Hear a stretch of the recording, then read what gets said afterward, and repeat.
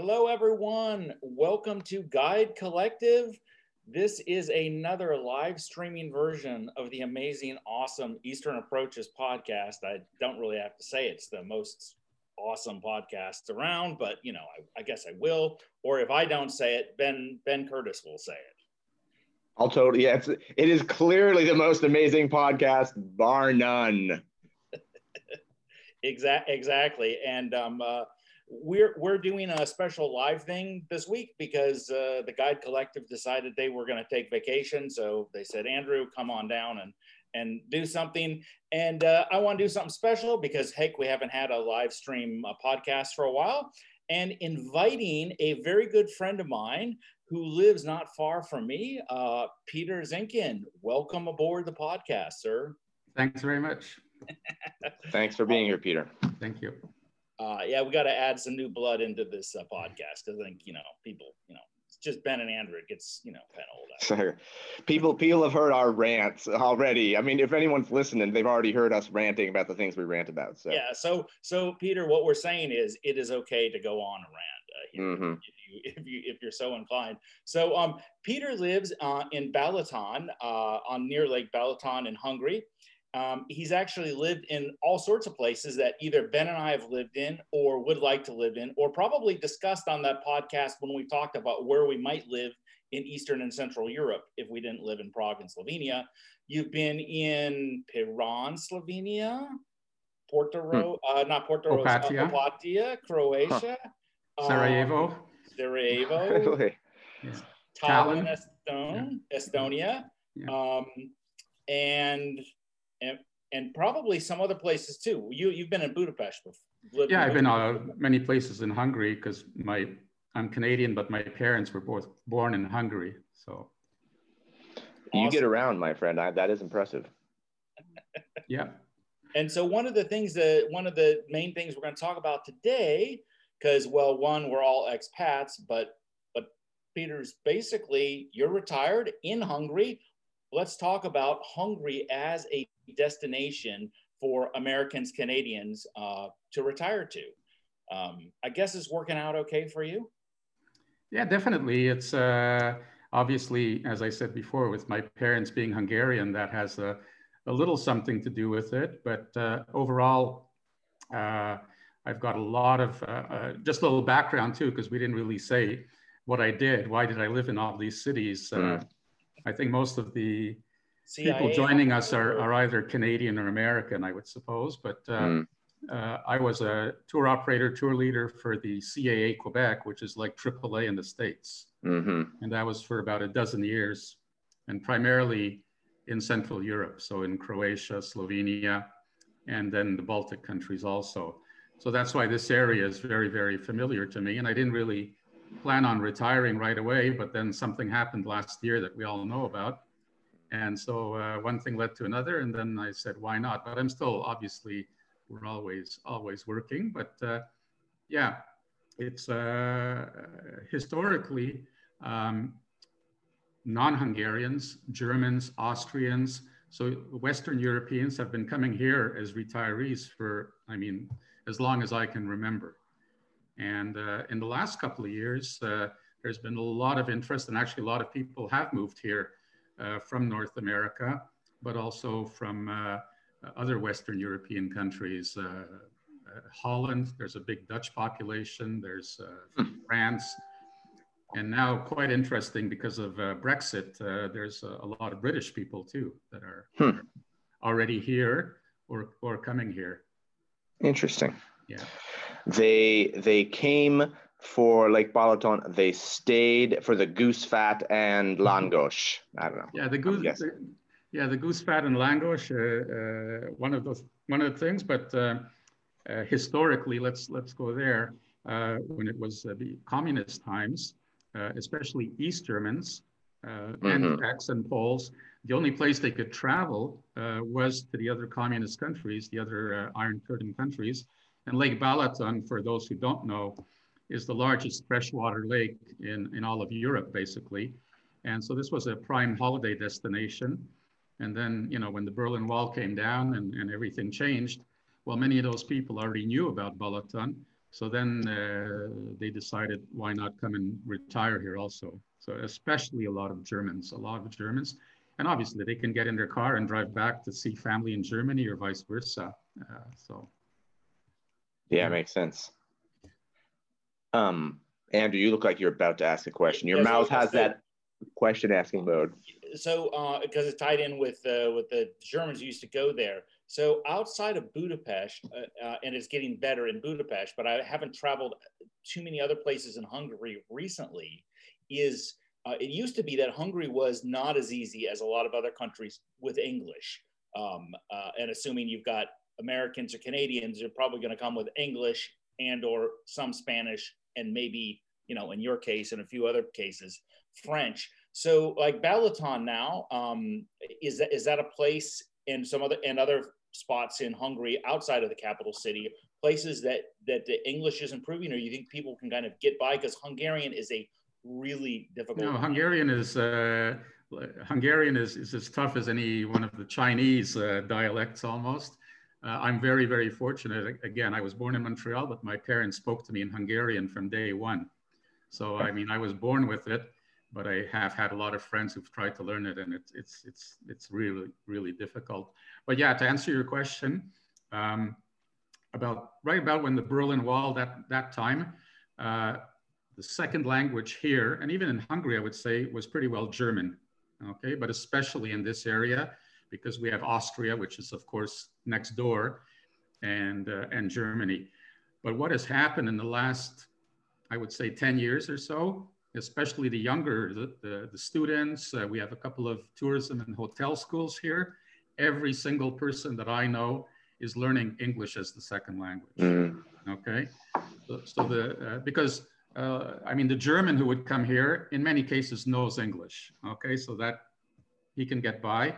But then right about 2007, 8, we have an airport close by where we had Ryanair and different companies like that flying here with British tourists. Huh. And of course, if you only speak German and Hungarian, it's not too positive. So I wouldn't say their English is like on a Croatian or Slovenian level, you know, when you're into those countries, or even Prague or Budapest, because of the big city. But yes, you can get, you know, if you have English, you can get by anywhere, just about every shop, every hotel, and the restaurants especially, like every single restaurant has menus in about 5 or 6 languages. And I can tell you that the waiters and all the staff working in tourism, I mean, English is pretty well a must right now.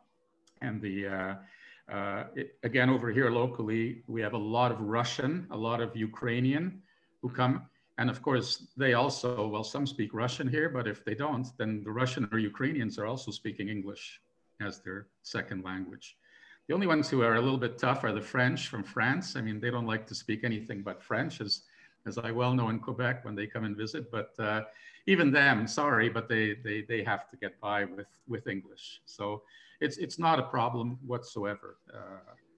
You know, the only, obviously, if you go into an office or some bureaucratic thing where you have to arrange some paperwork, then yes, you might bring myself or someone else along who'll be a translator. But other than that, there's no problem. So moving to Hungary, rent Peter for a few days.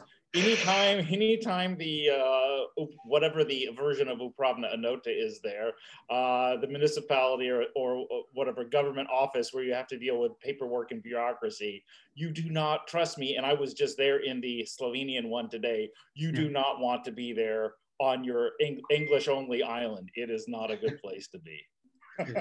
That's why my wife speaks Slovenian. Exactly. And yeah, I when I lived in Croatia and Opatija for 2 years, I mean, there it was a little bit better because there the English is you know, quite common. Estonia was absolutely no problem because, I mean, they speak English almost better than I do.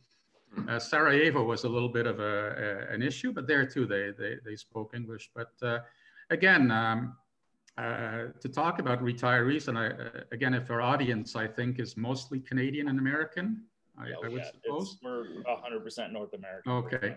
So very, very important, first of all, to know is that Hungary is, of course, in the EU. but it's also in Schengen.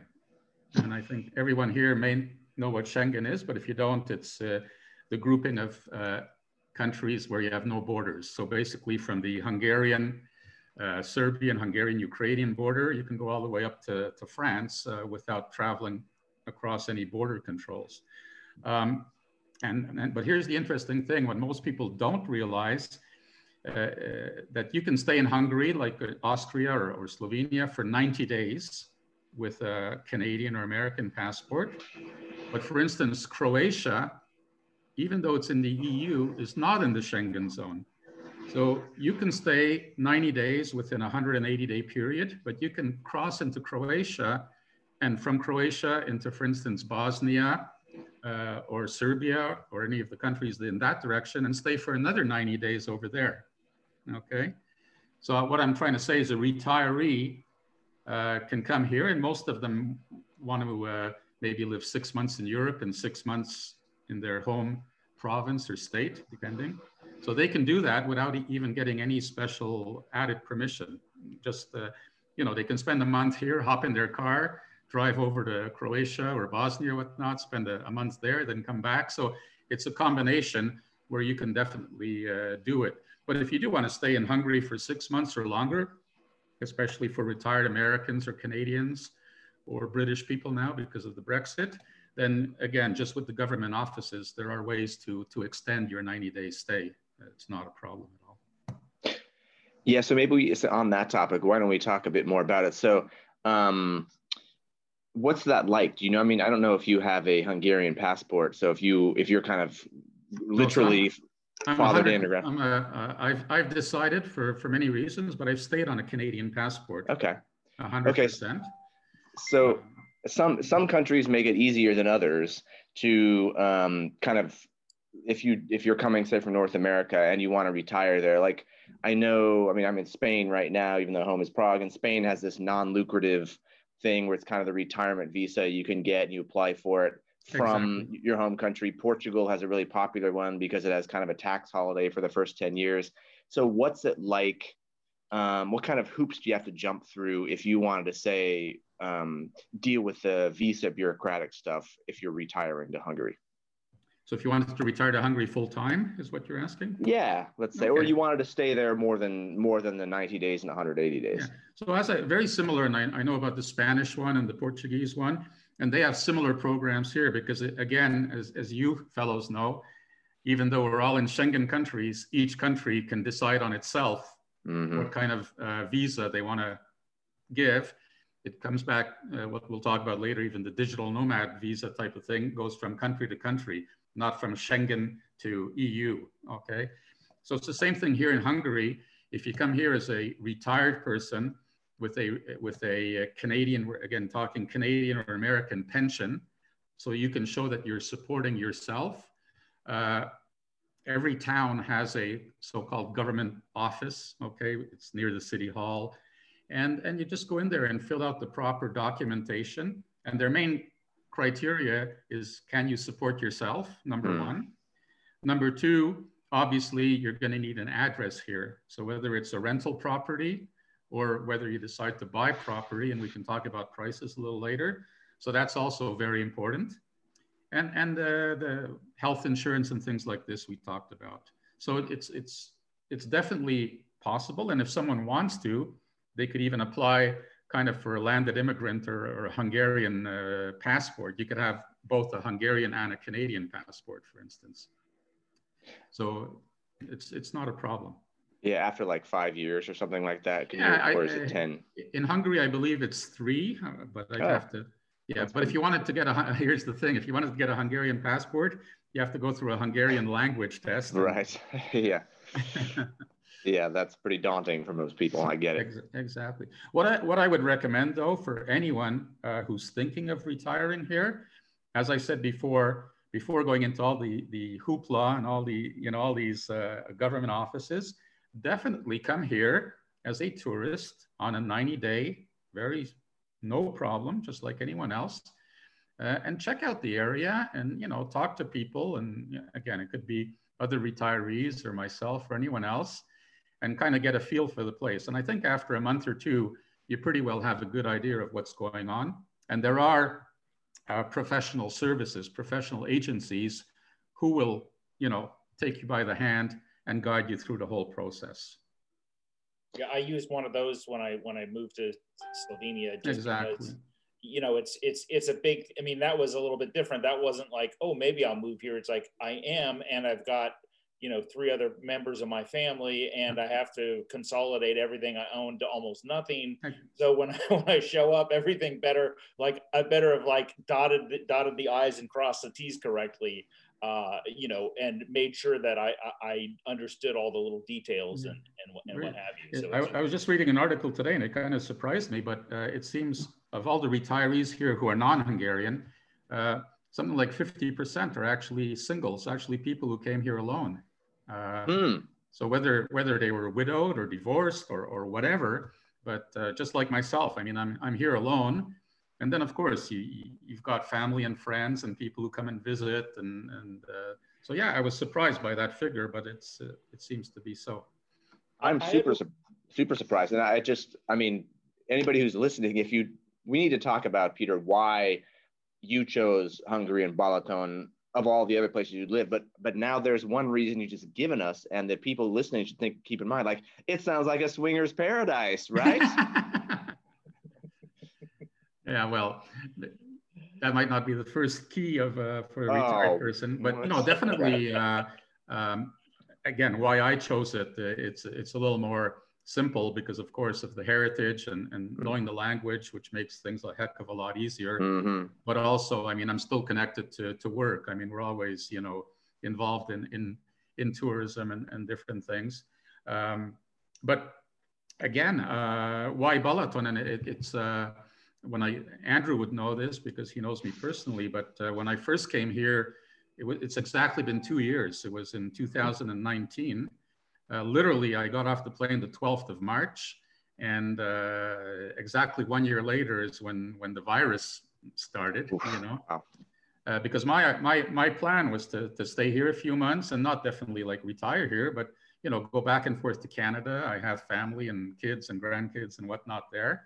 And that's what I've been doing for the last 20 years anyway. So, but then to bring us up to date, when the virus hit last year, actually this place where I am, this kind of touristy, very super nice place, which is very busy in the summertime, but quite off season in wintertime, it was one of the safest places in Hungary to be because you weren't in a big city, you weren't concentrated with a lot of people. And lately, in the past few years, many Hungarians themselves have moved down here because with the highway system, with the transport system, we're exactly 180 kilometers from Budapest. And there's a 6-lane highway almost, if I look out my window, it's about 5 minutes away. And it's 130 kilometers an hour on the highway. So you can make it there in 90 minutes. And the train system has improved dramatically. From here in Keszthely, where I am, it's a 2-hour train ride.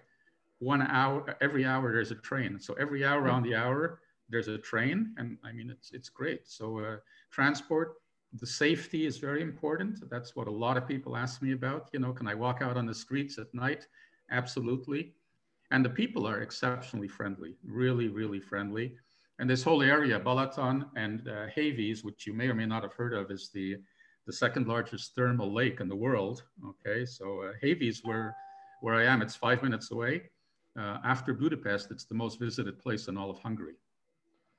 Yeah. Didn't know that. That's surprising. We have something like 25,000 hotel rooms and apartment rooms and whatnot in Hévíz. And yeah, because of that, the tourism, as I said before, the friendliness of the people. And Hungarians, yes, have moved down here because now major supermarkets and stores and whatnot have all opened up over here. In the past, you might be kind of looking for a supermarket, in the wintertime because they're closed. Now they're all open because, again, most people, even before home office and all these things started, many people were working remotely. Many people only had to go to their office in Budapest, say, once or twice a week. And so why not? A beautiful lifestyle, and price-wise, it's fantastic, which we can talk about after.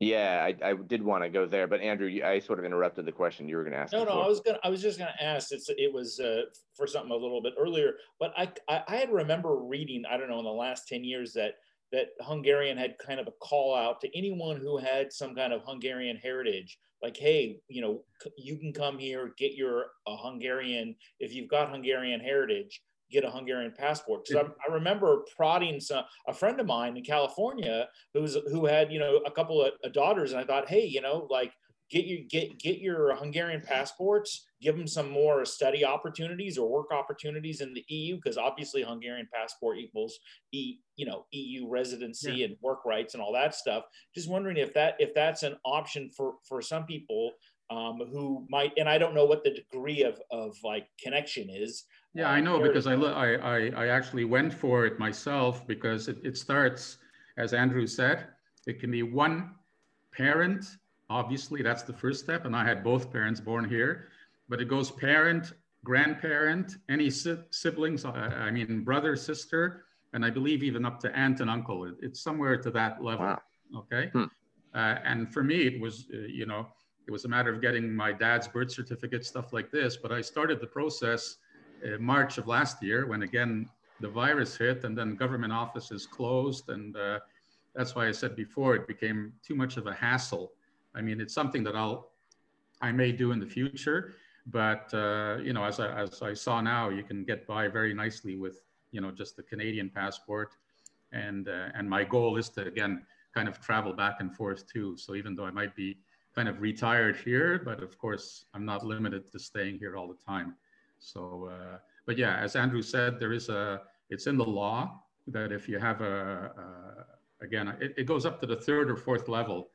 If we want to call an aunt and uncle the third or fourth level, but definitely parent 100%, a grandparent, and it may even go like to a great grandparent. And I know that, I blog on different sites, and a lot of North Americans are there, and they'll all say, hey, my great grandfather or grandfather was born in Hungary, even though they've never been to Hungary. And it is interesting for many people. And for someone who wants to retire here full time, and they do have some Hungarian heritage, I mean, that would be the no-brainer. That would be the easy way to go. Totally. Yeah. I mean, if you're listening to this and you happen to know, or watching us, and you happen to know that you have even an aunt or an uncle who was born in Hungary or has that direct heritage, and you haven't talked to that aunt or uncle in 20 years, like, ring them up as soon as we are off the line and say, hey, it's so great to be reconnected. Because if you can get yourself an EU passport, people, like, it's money in the bank. So seriously, that is such a valuable thing. I didn't realize that Hungary's policies were that liberal. That's among the most liberal that I've heard of in the European Union with that heritage stuff.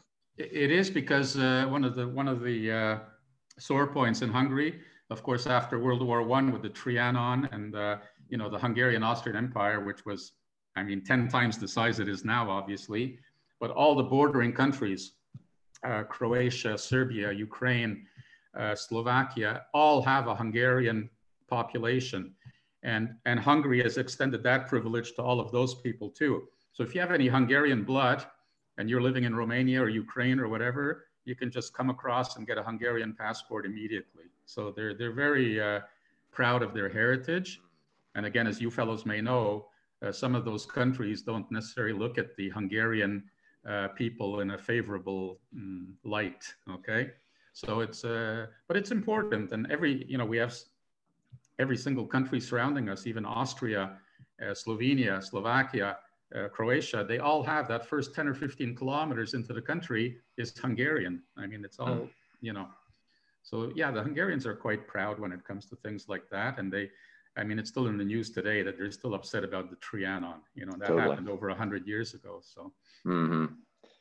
Yeah, that's still a bone of contention. So on the number thing, I know that, like, North Americans who are thinking about retiring abroad, there's always these articles that come up online about retire in Mexico for less than $1,000 a month, this kind of stuff. And, and sometimes those numbers are kind of fantasy numbers, or it's just like clickbaity articles. Like, you couldn't, if you try to retire in X place on $1,000 a month or less, you'd be living in a grass hut with, an outhouse.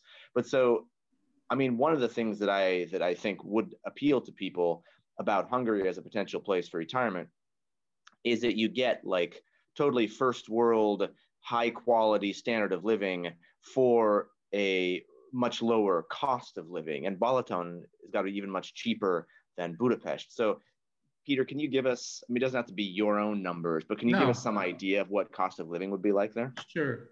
And I think the fairest comparison, and I'm not going to give any false figures because, you know, I know all the honest figures. If we look at what the Hungarian average wage is, okay? So we're talking about a single person, male, female, doesn't matter, who's working what we would call an average type of job, okay? And right now in Hungary, as in most of Europe, everything goes by the month. It's not how much you make a week, it's how much you make a month. In Hungary, by the way, we have the forint.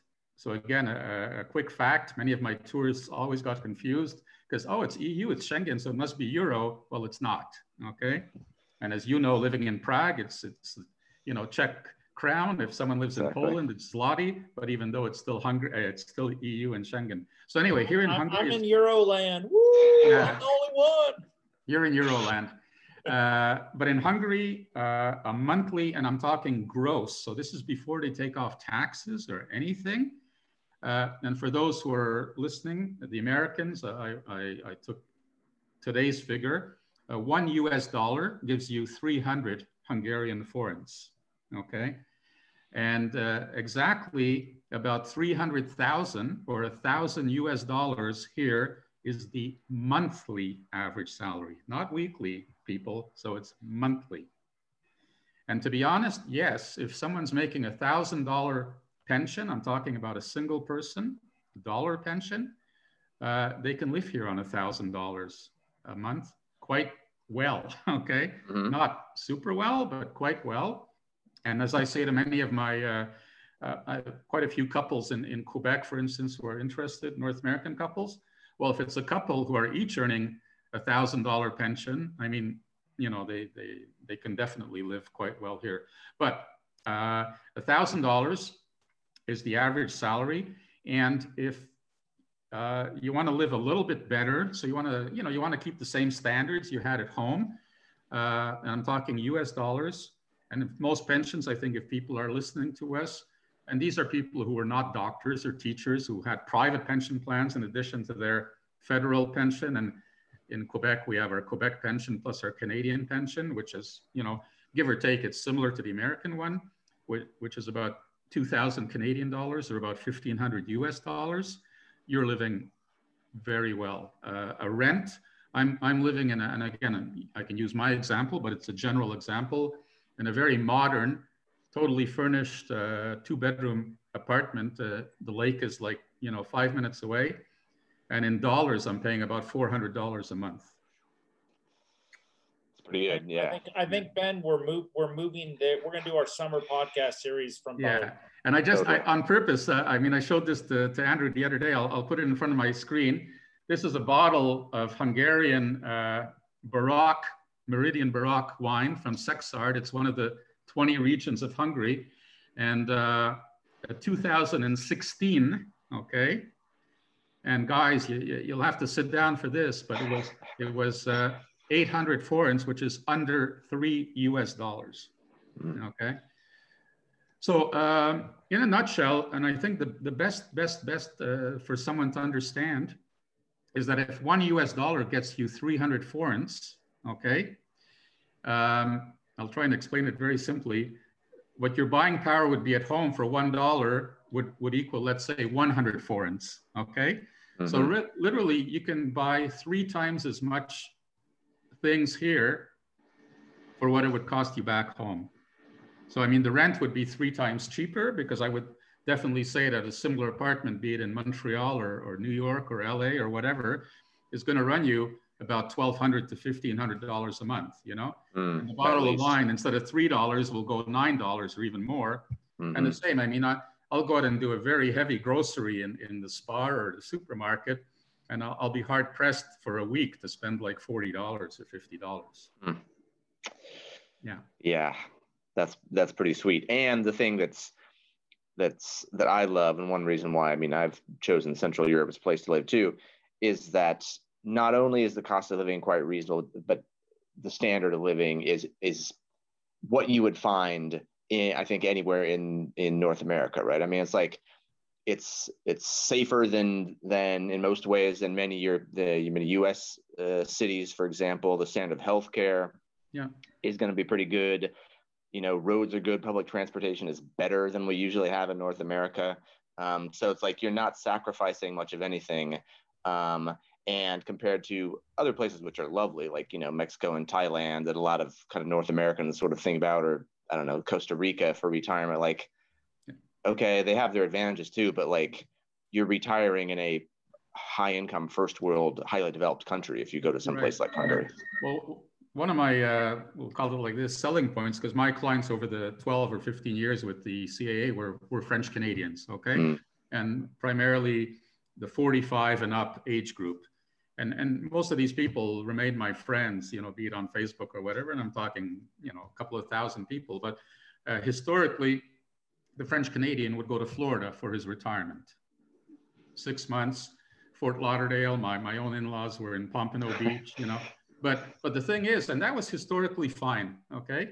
But lately, I mean, early retiree, even 55 or 65, in Florida, as you guys know, I mean, let's say you're in Pompano or Fort Lauderdale, you can't get in your car and drive to another state or another, you know, destination. I mean, it's just way too far. And you're limited to what you can do. You know, you can go 10 kilometers in one direction and you hit the ocean, and the other 10 kilometers, you hit the Everglades.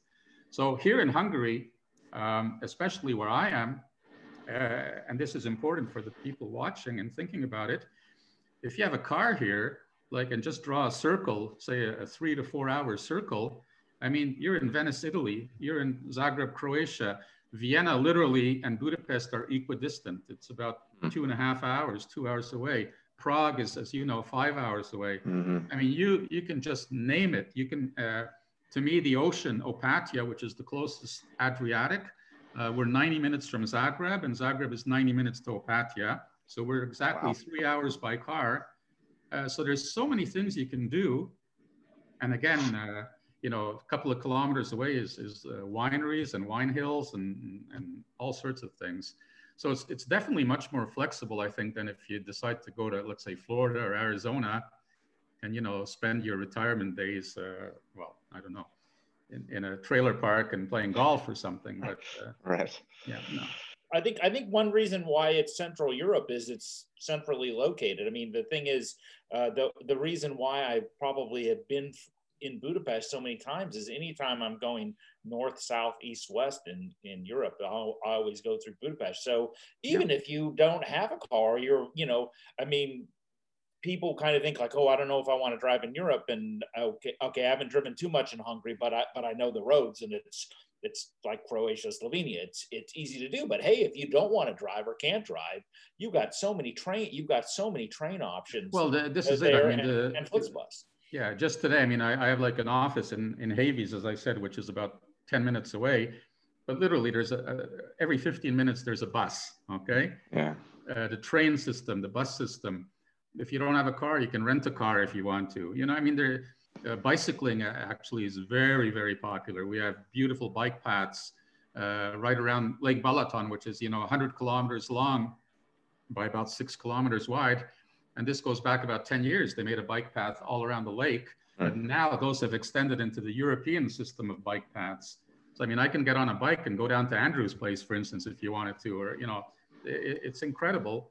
So, and you can, as I have, you can buy a used car here, literally, like get a good used car for 300 or 400,000 forints, which is about $1,000, you know, so you don't have to get a brand new car, you know?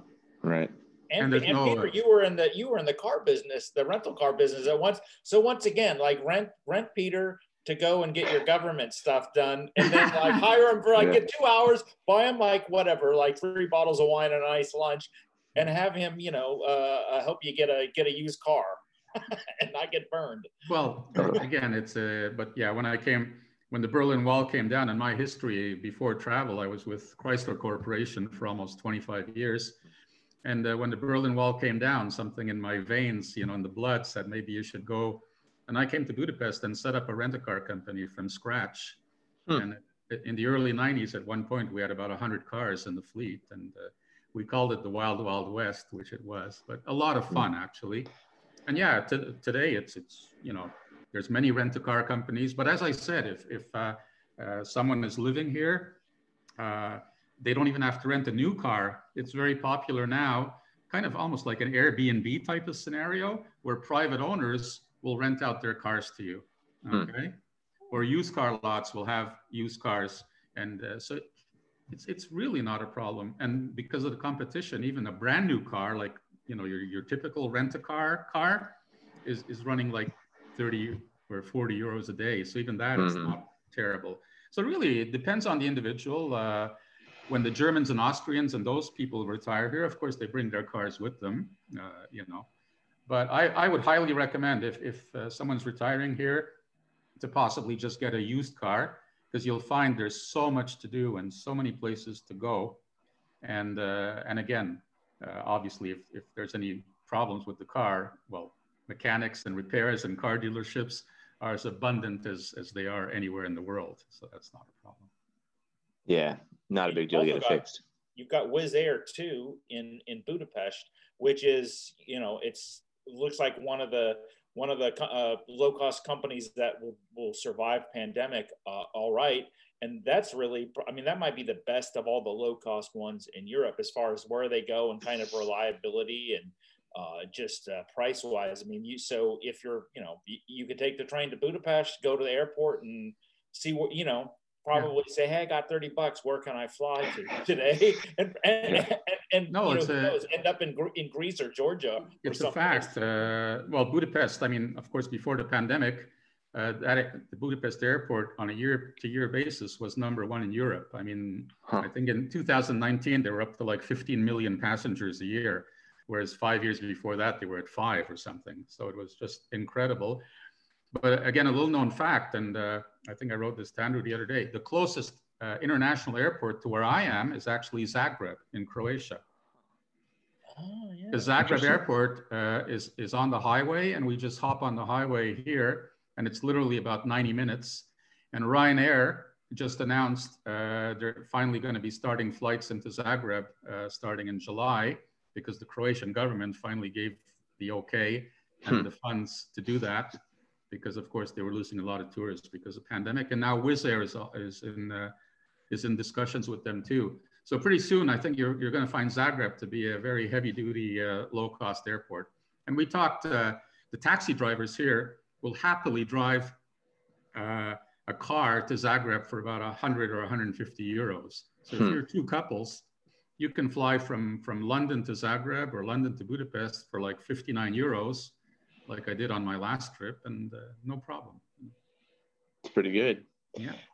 I was just thinking about that. I like the idea of it's like it's so like, I don't know what, 1980s maybe, that you just go to the airport and you see where is Wizz Air going, and you give me your credit card. I'm going there. It's like, okay, next flight is to Donbass in Ukraine. You ready for some conflict? I don't know. Because Wizz Air does fly some pretty sexy locations, but they also are ways to get into some of the corners of Eastern Europe that you might otherwise not choose first. Anyway, it's a joke. It's all good.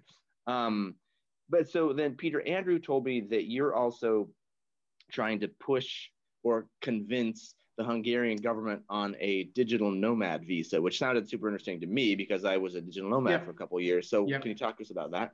Sure. Well, first of all, again, if our people watching, I hope they know what digital nomad is. But let's say if they don't, it's possible. But there's some key words in the last year, especially, again, and I hate talking about pandemic and all, but I guess we have to. But one of the words that we all learned in the last year is home office, okay? Now, maybe in North America, we kind of knew what it was, but here, if I said home office in Hungary, they would, well, home office? Yeah, but what are you talking about, you know? Well, now they all know it. But home office, freelancer is another, you know, popular word. So a digital nomad is exactly, well, I think all three of us here pretty well, but anyone who can do their job without physically having to go into the office day after day. And Mm-hmm. I think in the last year, it's become much more popular for people to be able to do their work at home. And the digital nomad, and you know, you go on YouTube and you see them all over the place. Again, kind of not only in preparation for today's talk, but I just read right now there's 5 million digital nomads throughout the world. Wow, okay. Surprised, yeah. 5 million, and they're saying that by 2030, so about 10 years from now, the million could be a billion. So 5 billion instead of 5 million. Because all these other, you know, like the Chinas and the Indias and whatnot of the world are going to get into it. So yeah, digital nomad visa. Why digital nomad visa? Very important for North Americans, okay? And for our area here, very important and kind of a positive out of some negatives is because of the Brexit, the British are now just the same as a Canadian or American. So they can only come into Europe for 90 days, okay? And so the digital nomad visa allows a person who would normally stay for 90 days to stay an additional 12 months, okay? And the reason Andrew and me know a little more, Croatia started it last year. There was a Dutch fellow who was working there, had been living there for 10, 12 years. And he approached the government because of course their tourism was down, again, positive out of the negative. And from the month of March last year to December of 2020, the government actually passed the digital nomad visa law for Croatia. However, it's good for me in a way because you can learn from their negatives in a way, okay? And I lived in Croatia. Most of you have been to Croatia. The bureaucracy in Croatia, I mean, is another level, okay? And just to finish on Croatia, one of the key factors of a digital nomad, again, for the government where you're going to be living, is do you have enough funds? Do you have enough income to survive? The first country in Europe that did it was Estonia, as you may know. And I lived in Estonia 2016 and 17. And Estonia were the first ones to start it. And it was quite easy. It was quite easy to even set up your own company and get the card and whatnot. But now they've kind of also clamped down because the digital nomad should not be confused with the refugee arriving from war-torn Syria or something. Okay? And this is quite important. The European countries are really trying to separate that. So back to the Croatian scenario, the suggestion in Croatia, and we were a little bit involved, they were asking like, okay, what do you think the normal salary of a digital nomad should be to survive in Croatia? And again, they were looking at, well, what's the monthly wage? And pretty similar to Hungary or Slovenia, it's somewhere around $1,000, give or take, gross a month. And the suggestion was, okay, a digital nomad should get about 1.5 times that. So about, say, $1,500 a month. And that was the suggestion. When Croatia passed their law, for some reason, I guess the tourism minister got involved. And in their minds, the digital nomad was more a tourist who was going to stay in Croatia for a year than a working digital nomad. So their eyes lit up and said, oh, there's this rich person who's going to come here. And they put a figure of almost 2,500 euros, so close to $3,000 a month. And you have to prove that by, you know, revenue. And I said, well, I know many digital nomads, and maybe some are making that money, but they don't really want to tell anyone they're making that kind of money, you know. So, and there was a few other factors that made Croatia, it made it quite difficult but as I said, so I gained a little bit from that example. And I approached the county here, because just like provinces or states back home, we have counties in Hungary. And Balaton, where I am, Keszthely, it's called Zala, Z-A-L-A, Zala County. And I approached them, and as I said before, the town of Havies with the tourism and where I am, they're also, of course, they were missing the tourists from this past year. And they have a mandate, and they've received actually EU funding to bring in a younger crowd into this area. which is quite interesting because historically, those people coming to the thermal lake were your German and Austrian and Hungarian 60 to 90-year-olds who would, you know, sit in the lake and kind of what. But now, new hotels, modern facilities, but still, and factually, I'll talk to Hungarian relatives who are younger, you know, say in their teens and 20s and 30s. Some of them have never been here in their lives to the Havies Thermal Lake because they say, oh yeah, my grandparents used to go there and that's a place for old people, okay? So the main thing, back to the digital nomad visa, and what we're trying to do is to get the local county government, and they're on board. So they're quite, you know, keen on it. And we're also looking, very important for every digital nomad, I think, is, yeah, how much money am I supposed to be earning? And we've pretty well decided that if you're earning somewhere in that $1,000 to $1,500 a month scenario for one person, and you can live in an apartment, as I mentioned, but you can also live in a youth hostel if you want. I mean, you know, there's no set rules, and have a temporary workspace, you know, and do your thing. And finally, which may be important also for you, is it's the first 3 months you're here on your free Canadian or American passport, and during those first 3 months is when you would apply for the extension. Okay, as we speak, of course, it's not in law or anything yet, but it's definitely on the table. And as I said with the retirees, you would do the same thing. A digital nomad could come here for 90 days, no problem, and then work it from there.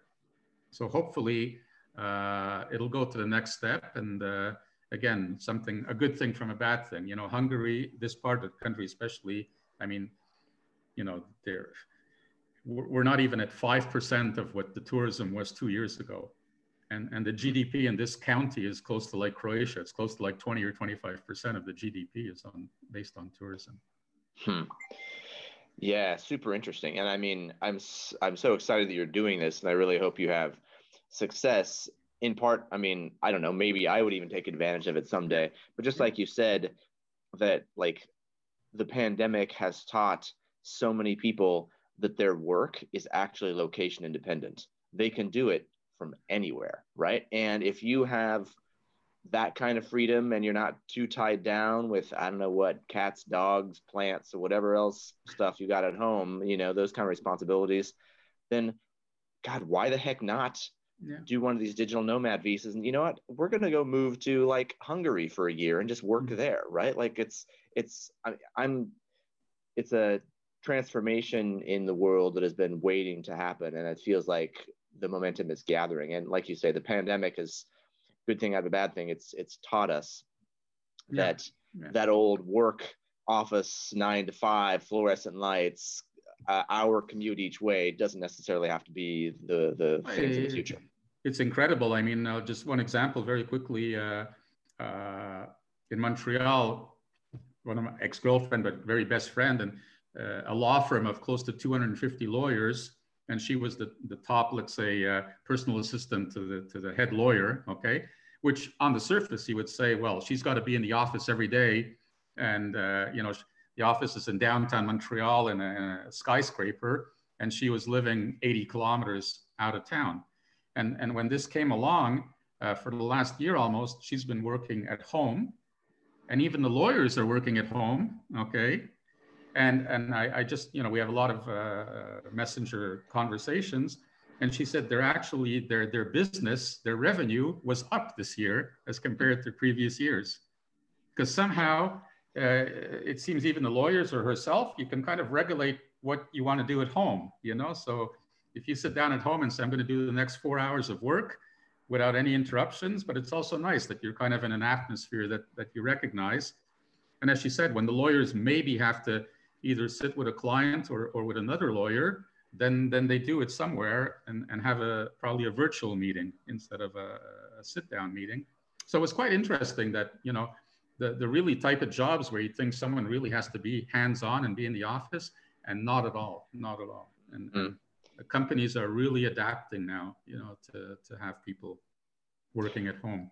So Peter, I have a question on this, and I think you've explained it to me before. Is So with this digital nomad visa, you're going through to the county you're at to try to, to get, and they're on board, and they're going to try to get the whole Hungary on board. So even though, of course, they wanted to benefit the area you're in, this region you're in, if this gets approved, can someone come into Hungary and say, hey, this is great, but I actually want to be in Budapest or in Eger or whatever? It's not specific to any location in Hungary. It's not specific. It's a good point. And it was a question that was obviously asked even in the Croatian scenario and even in the Estonian scenario from day one.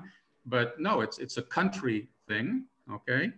And again, for me to go, let's say, to Budapest, I don't know, to the parliament and start, with, I don't know, the prime minister, Mr. Orban, and say, hey, I'd like to have a digital nomad. Well, it doesn't work that way, But by starting it at the county level, but very important, as I said before, due to the fact that this county is very, very dependent on tourism. And after Budapest, the EU funds that are coming into Hungary, well, after Budapest, this area is the second who benefits from those EU funds, okay? So for instance, in the pandemic, each hotel or pension owner, for each room they have, if you have a 200-room hotel or a 2-room pension, each one received 1 million forints, which is what, about $3,500 per room you have to do renovations in your hotel or your pension, okay? So they're trying to motivate these people, because unfortunately these people have been closed and not making any revenue. But even myself, I rented an office in a hotel just to be close to the scene for the whole digital nomad thing. And in that hotel too, every room has been renovated. It's a 4-star hotel with about 200 rooms. Their wellness, their indoor, outdoor, sauna, pool, you name it, everything is under renovation. And they haven't had a revenue client in the last 6 months, So, but they know it's going to come back. And yeah, Andrew, that's my idea, is to get the county on board, and then they go the next step. They go to the, call it the county, what we would call in the States or Canada, like the senator or the, something like that. And then he goes in. So they would lobby and just like they did in Croatia. The first Croatian, I think, that this fellow talked to was the tourism minister, who in turn talked to the, I don't know which minister, and then came the prime minister, and then the 6 or 7 health and all the different revenue departments sat down and decided. Because we're not talking rocket science. I mean, it's relatively, Croatia is a country of what, 4.5 million. Hungary is 10 million. So it's not like something you're trying to pass through in the States or Canada or China, where there's a big kind of bureaucracy. But yeah, the British situation really helps a lot, because geographically, of course, they're the closest, right? So those Brits who want to come here on, say, a digital nomad visa, I mean, God, for them, it's a 2-hour flight and they're here. North American, it's a little bit, further away. But yeah, so that's the impetus of my idea. And but then what happened, I just want to say, after the first few meetings last week, the local tourism person said, okay, but what's stopping a Hungarian from Miskolc or Nyíregyháza or 500 kilometers away on the eastern border of Hungary? What's stopping him from coming here as a digital nomad for whatever? I said, nothing, They said, well, what about, an Austrian, a German, any Schengen or EU citizen can be here for 12 months without any, special things. So they saw it as, hey, this is, we can actually bring in a younger crowd. And I said, yeah, why not? So it almost divided into, you've got a digital nomad and then the digital nomad visa person, which is the American, Canadian, Brit, and 2 more would be Australian. And in this area, especially, very especially, is the Russians, because there is a big Russian influence here. Many have bought houses here. Many have businesses here. Many of the hotel owners are Russian, and they just weren't able to even come back because of the virus. But and financially, I think they can all show the type of income that's required. So yeah, that's pretty well the idea. I would hope too. I mean, one of the things I think that they'd be smart if they can do is make it a renewable thing. At least at least, you know, have it something so you know, they could review, and if the person's living up to the terms or whatever, because I think the people who stay there, who come there and like it, you want them to stay, because I mean, then there's a better chance of them buying some property, setting, maybe some of those people might even set up more of a business there, so the money they're making is actually like not just spending there, but they're actually generating income there too, as well. Yeah, this was my whole point in Croatia, and as I know what I did, you can go to Croatia and set up a business. Okay, you can set up a business and show, all you have to show is about 600 euros a month, and you can stay there as long as you want because you're the owner of the business. So I was talking to this Dutch fellow in Croatia. I said, well, I don't know, why would someone want to show 3,000 euros or 2,500 euros a month of revenue when for 600 you can set up a business? It just doesn't make sense, you know? So I really think they took it in the wrong direction. And apropos on a self-employed, this was really interesting. If you're self-employed where you cannot like show revenue, they say, oh, that's fine. 2,500 euros, 3,000 US dollars, well, just show us that you've got $36,000 in the bank, you know, for the next 12 months. I mean, it's ludicrous, you know, and Andrew saw these too, where hotels were saying, oh, you're a digital nomad coming to Croatia on a digital nomad visa. Well, instead of 200 euros a day for the hotel room, we'll do you a big favor and give it to you for 100 euros a day. But yeah, that's 3,000 euros a month. So they were just seeing like very wealthy tourists, you know, coming in, which, as we know, is not the case. And now they're finding out, quite sadly, that, you know, it's been open since January 1st. And the last I heard, I think they gave out like 7 of these digital nomad visas. And 4 or 5 of them are actually men or women, let's say American or whatever, who've married a Croatian who have been living there for the last 7 years. I mean, interesting. Yeah. So anyway.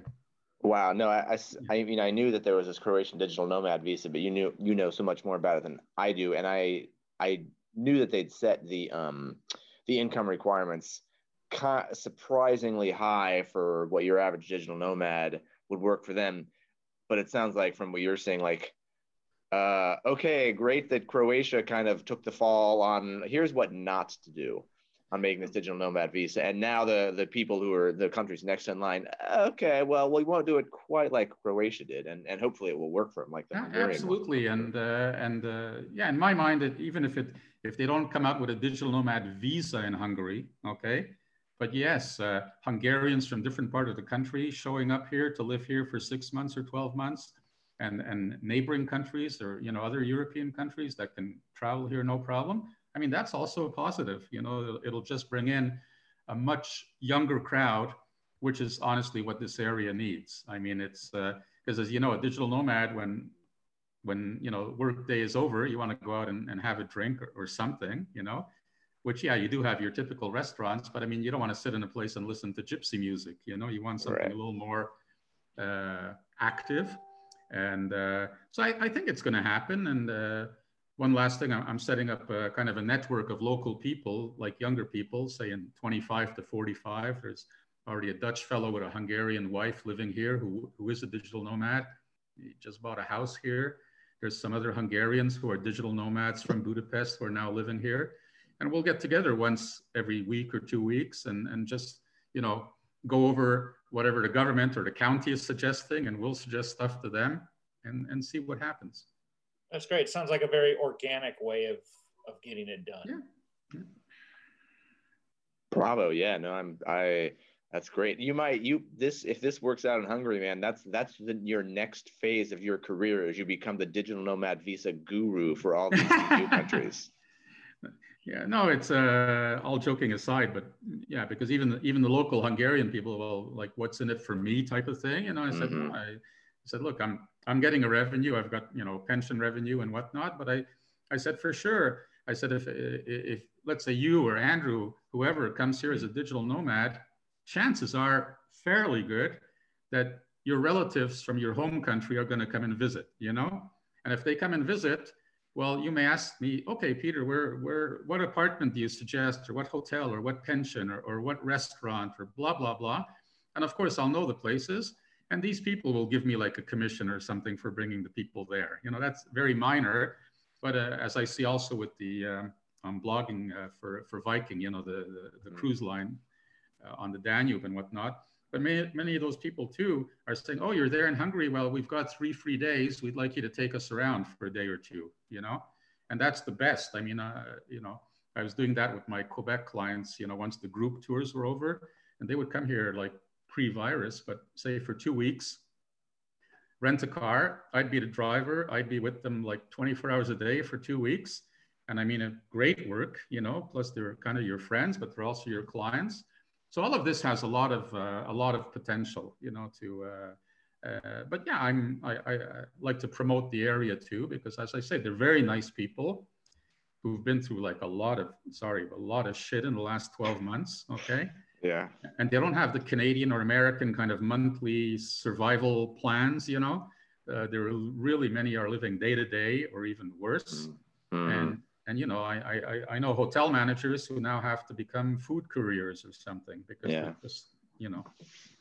But yeah, everything looks kind of positive, you know, once we're out of this. And Hungarian, I was talking, the hotels are pretty well fully booked in July and August with internal tourism. Oh, wow. Yeah, yeah. Same thing happened last summer. They were open for a few weeks. The prices like skyrocketed, but because the Hungarian couldn't leave the country, or he could, but needed to quarantine on the way back. So right now, most hotels are pretty well booked up, which is fine. Interesting. If they can travel, we'll see. Yeah. Hey, Peter, we got one question in from folks watching is, and I'm assuming she means at Balaton, what's the weather like in winter time? Yeah, it's a good question. Winter and/or right now in April. Yeah, we won't talk about this month. But if we compare to Budapest, first of all, which is, as I say, only 2 hours away, but Budapest is more affected by, you know, the Alps and a much more kind of wintry climate, whereas we're much more affected by the Adriatic. Sorry, a little more kind of Mediterranean climate. But to answer the question, and very honestly, if I go back over the years, and I'm a golfer and I can play golf here. I've played golf here in the middle of November, where it was about 20 degrees, so close to 70 degrees, and played golf in March when it was, you know, 20 degrees. So the worst months are definitely like December, January, February. So that's, you know, not weather to go, you know, play golf, I would say. But from March onwards, and you can check on these graphs to see. But here in Balaton, like normally at this time of year, it should be about 15 to 20. So say 60 to 70 degrees. Now, yesterday it was snowing here, which is totally, you know, unheard of. But 2 weeks ago, it was actually 25. So it was close to like 75 degrees. But for someone from like the Northeast or myself, Montreal, but say someone from Boston, New York, that area, I always say there's definitely about a 2-month difference. Okay, so whatever weather we would experience, you know, in September is what maybe we get here in November, type of thing. So interesting. But the summers are can be very hot. I mean, you know, like well, Andrew himself knows, but last summer and the summer before, you can go through 2 weeks when it's close to 40 degrees, which is like about 90, 95 or close to 100 actually. Yeah. But the lake is again next door. And because of that, the humidity is not high at all. So you've always got a nice breeze.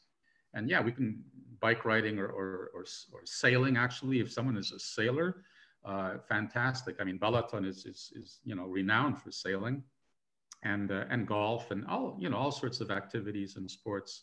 So I you know, for someone who, if I compare to, as I was saying before, like a Quebecer who goes to Florida for the winter months, okay?